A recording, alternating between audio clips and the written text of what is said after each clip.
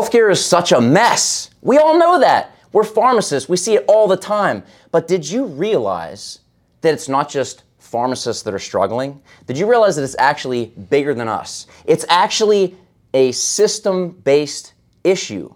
Maybe you've heard it called sick care instead of health care. But there's a lot of questions behind how do we actually do that? Because if the system's broken, if I'm just one person, what are we going to do? What can we do? Is there anything to do?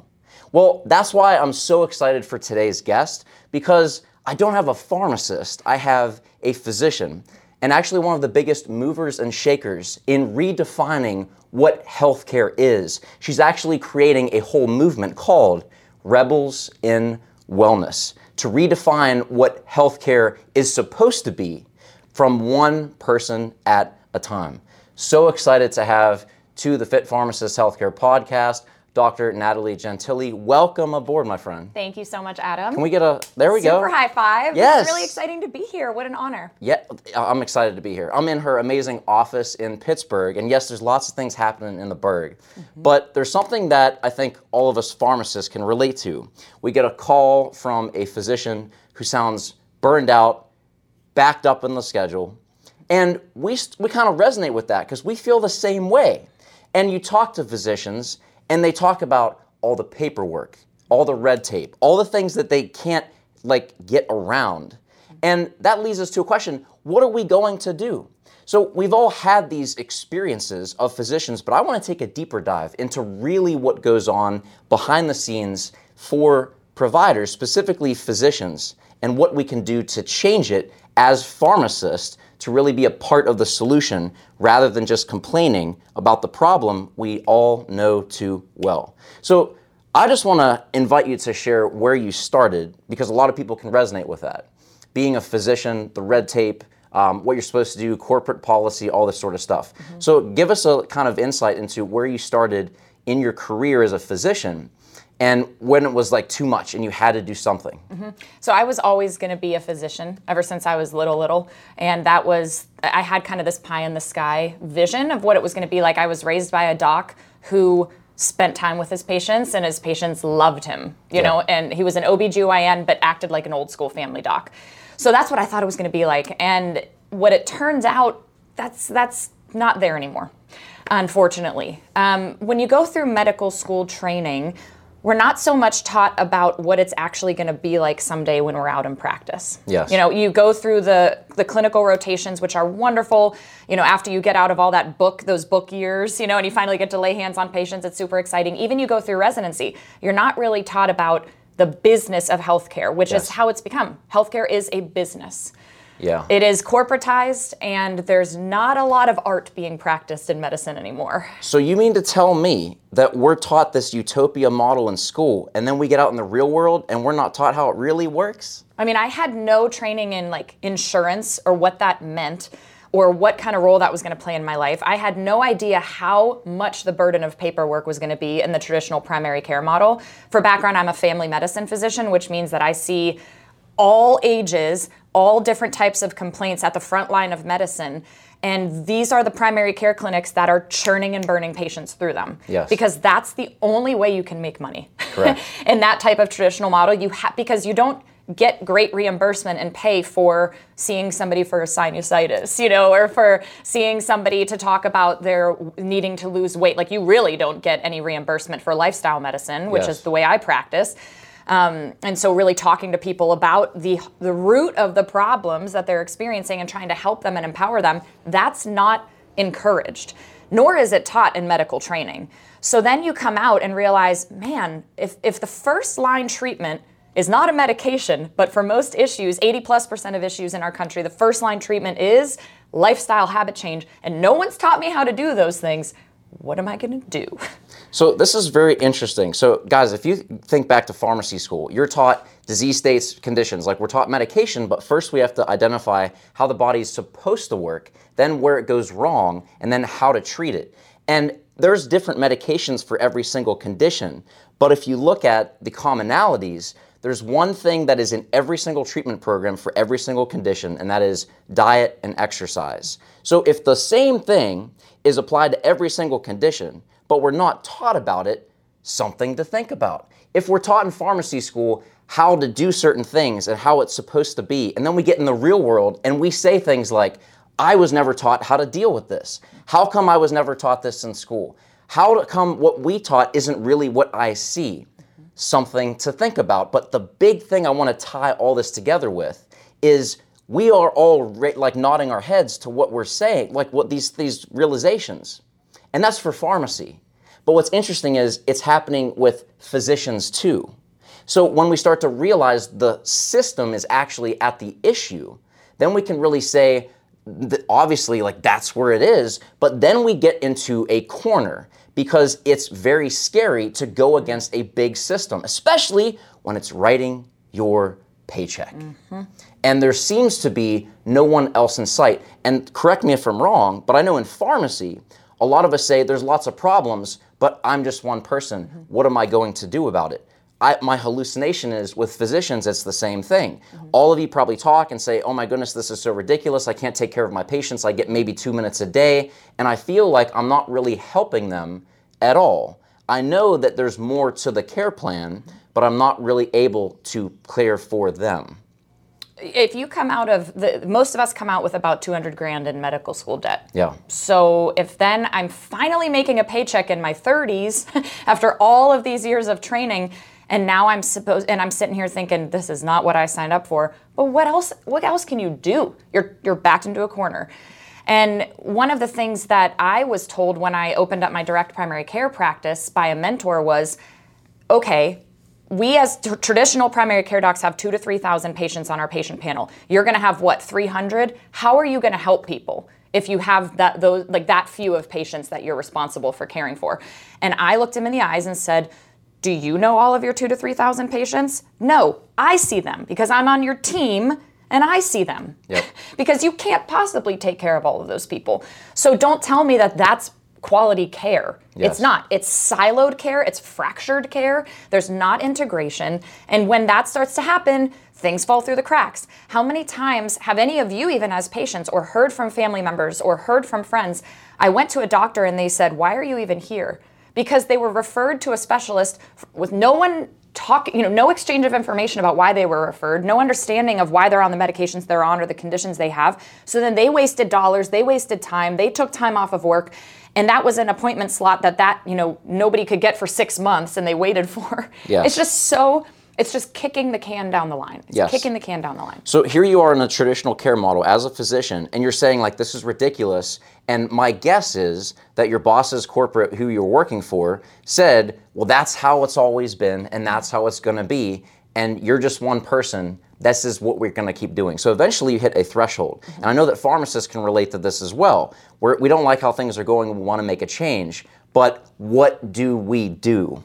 That's really the question. Yes, there's problems, but what do we do? So you took a leap of faith and really a big roll of the dice on yourself, which you had so much commitment and clarity and confidence on of what you wanted. You got a very clear vision of where you wanted to go.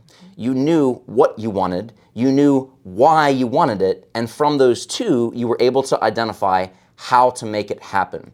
And the point I really want to drive and really ask you if it's true is I think all too often we see an issue and the first thing we ask is, how am I going to fix it? We get trapped in the tyranny of how. And if you ask that question, it's not a bad question, but if you ask it first, it will literally trap you into indecision because you don't know what to do. But if you first ask, what do I want with clarity? And then you ask, why is this important? Why does this matter? And you tie it to a reason bigger than yourself, the how will take care of itself. True or true? That's exactly how the past 3 years have unfolded for me. Exceptional. So what I want you to share is how did that actually work? So what was what you wanted? What did you identify as this has to change, healthcare is messed up, I'm going to change it. What did that look like for you? What was that vision? Why did you take action? And then what are you doing today?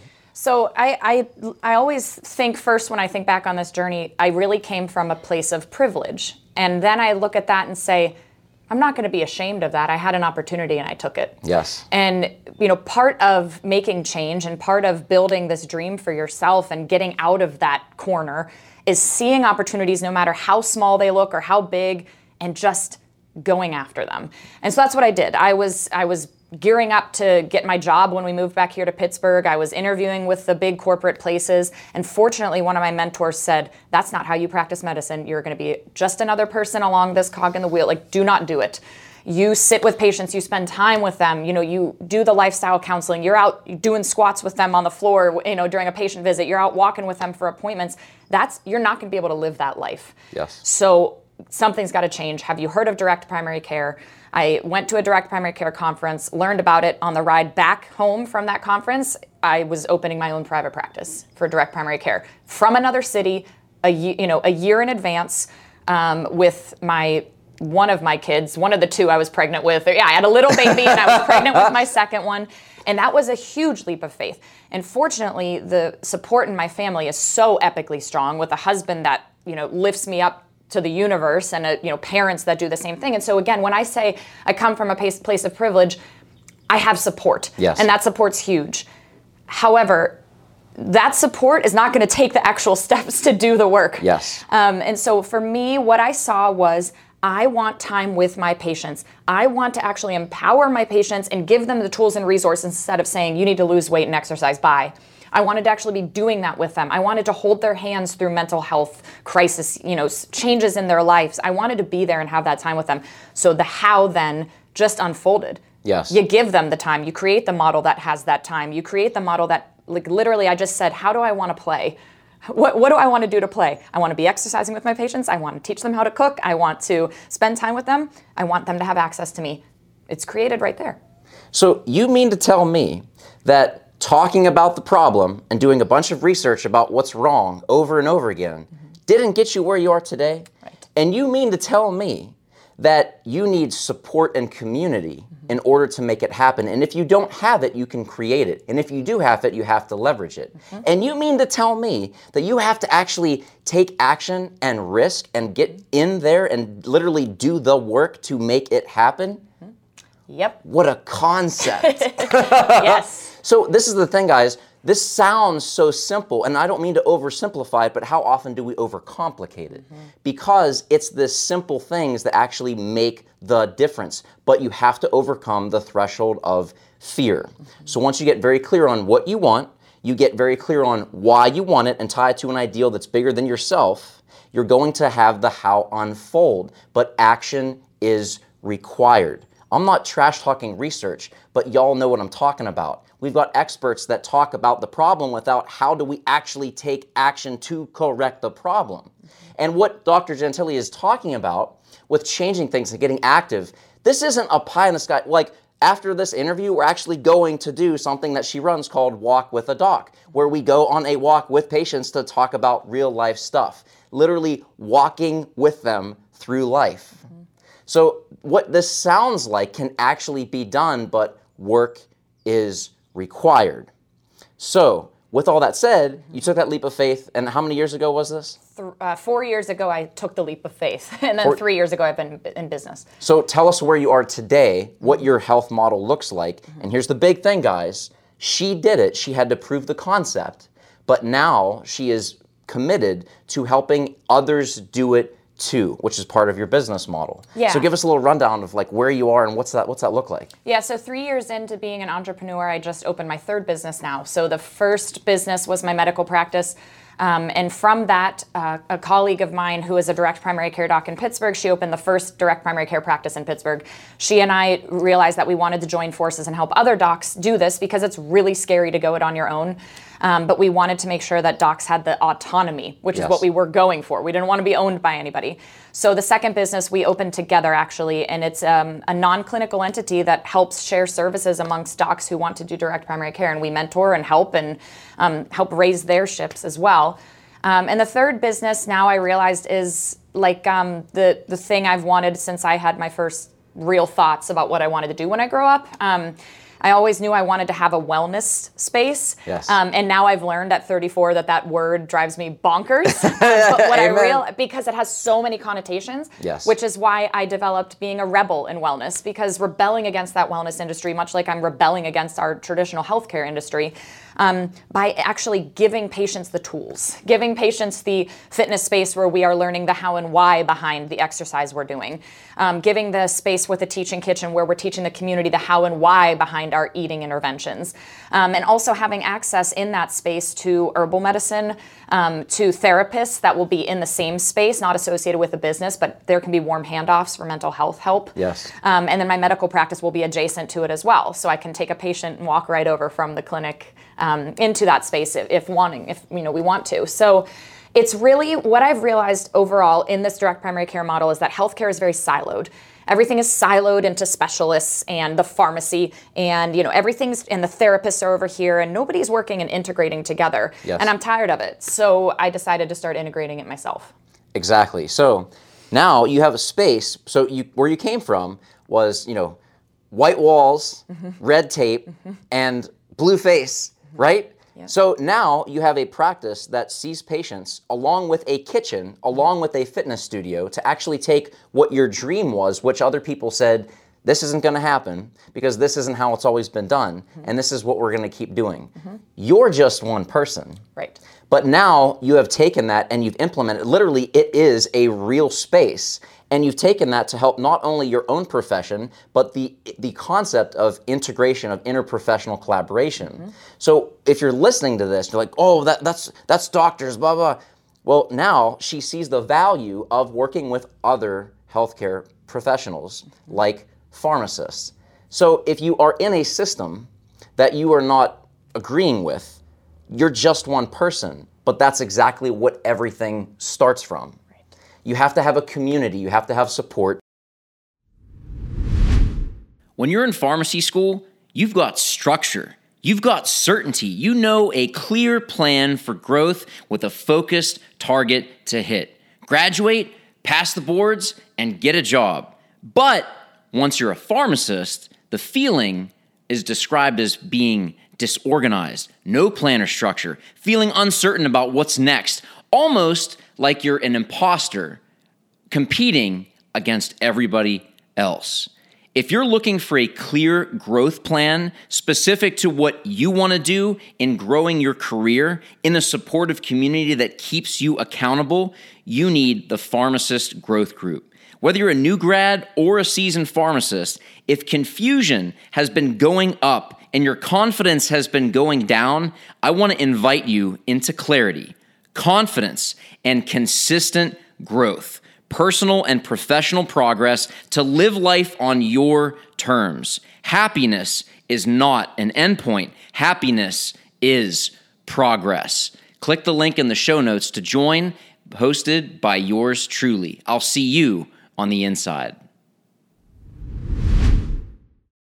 But you have to be the person that is bold enough to step forward and claim your space unapologetically, so that you take what you're doing and put it into practice. And when you do that, people will follow, but not until you follow yourself from your passion. So now you've done this, and now you work with some pretty cool pharmacists. I heard. I never knew I'd like pharmacists so much, but I do. No, they're just, working with Blueberry, working with your team at Blueberry, and just getting to know Kyle over these past few years, it's just such a huge blessing. But even above that relationship is the relationship with the patients. Yes. That, knowing that my patients are texting me saying, oh my gosh, I talked to Kyle today and he helped me with this medication question, or that I can text you guys and just say, hey, what do you think about these, drug-drug interactions? Is this a good choice for this person's fill in the blank? That is invaluable. Invaluable. Yes. It's a patient safety issue, it's a patient satisfaction issue, and it's a patient compliance issue.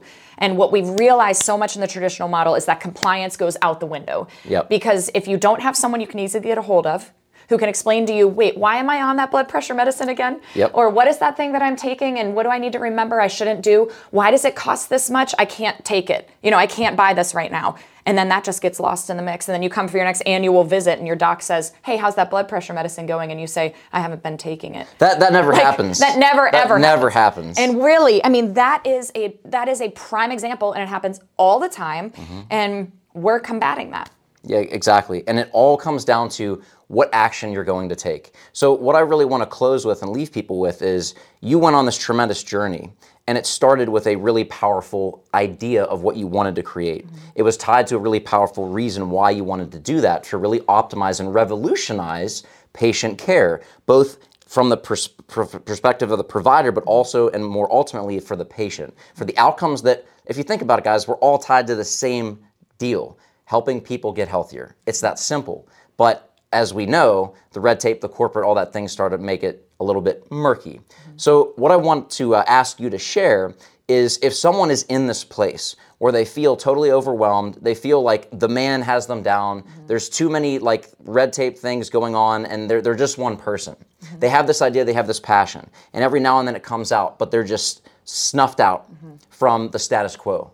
What are some tips you can give people for how to take the first and or next step to really turn that passion into something tangible they can do? Well, I love that word you used, unapologetic, because that's been in my mind so much lately. So it's weird you said that, because I've just been thinking lately, I at this point in my business, I'm unapologetic about this mission because it's very mission driven, and I know it's the right thing. And I always knew it was the right thing. I just was in different circumstances and, the traditional model. Yes. So even if you are financially trapped in that job, it happens to so many people, right? Yeah. Like you need to provide for yourself and for your family. Even if you feel like I'm not leaving right now, be unapologetic in your mission and how you treat your patients and how you treat your clients and how you treat people around you, and just live it in that and start to live it. And when you see what it feels like to start to live that unapologetic mission, it starts to brew. And when that starts to brew and that fire goes and that passion builds, it might not be today, it might not be tomorrow. It could be 5 years down the line. Yes. But it will show itself. And if you are scared of going on your own, I guarantee you, if you have an idea, someone else in the world has that same idea. Yes. So you find your community, find your support, and maybe you link up with someone else. Maybe you link up with someone else who's already doing it, or you link up with someone else to just spitball and talk about ideas and start to build that fire. Hey. Yeah, so find your community, find that support, because again, it might not be all gangbusters right away. We're gonna do this, and I'm going on my own. I'm going rogue. Not everyone's gonna be crazy, right? But really, you just find your community and start to build that fire, and something will come from it. Can we get a fist bump for crazy? Crazy is a good thing. And it's funny because really what she's talking about is like my whole passion is to help people unapologetically own their fire. And what that really means is to really come into context with all parts of you so that you live your personal brand. And that doesn't matter where you are, but you have to own where you are unapologetically and start that so that you live and breathe in integrity. It's not perfection, it's progression into what makes you you, and consistently pursue that relentlessly so that over time you develop that. You might not be where you want to be, and that's actually a good thing, because if you were, I'd say you were lying. None of us are where we want to be. You've heard what this woman has created. She's not where she wants to be. She's getting a lot farther ahead, but she's got dreams, she's got aspirations, she's got things she's going to be, she's got a place she's going to go, and there's people that she's going to take there, including her patients. So when you really unapologetically own your fire, and you really develop that personal brand by understanding where you are and capitalize, really take an inventory of all the assets, of all the pain, of all the hurt, of all the growth, of all the lessons. And then you consistently dive in and grow those for the service of others. That is how you get started. True or true? True. Awesome. Very true. So obviously people are like, holy crap, I've never heard of this. This doctor's amazing. Like, well, how do I learn more? Tell us where they can follow you. Tell us how they can consume more. Yeah, so I'm pretty active on Instagram. You can follow me at Natalie Gentile MD. I also have a YouTube channel, which is Natalie Gentile MD. And then our website for our practice is directcarepgh.com, where you can learn about the direct primary care model. Excellent. And I'll have all those links in the show notes. Doc, it was a pleasure. Thank you so much. Now we're going to go walk and actually put what we're talking about into practice. Walk with a doc. What yes. a concept. All right, guys. So with that being said, you need to go and unapologetically own your fire. Because when you do that, the change you wish to see in pharmacy and healthcare, whatever it is, it starts with you. So go forth, be great, and dispense your full potential. Signing off with the one and only Natalie Gentile. This is Dr. Adam Martin signing off with the Fit Pharmacist Healthcare Podcast. God bless.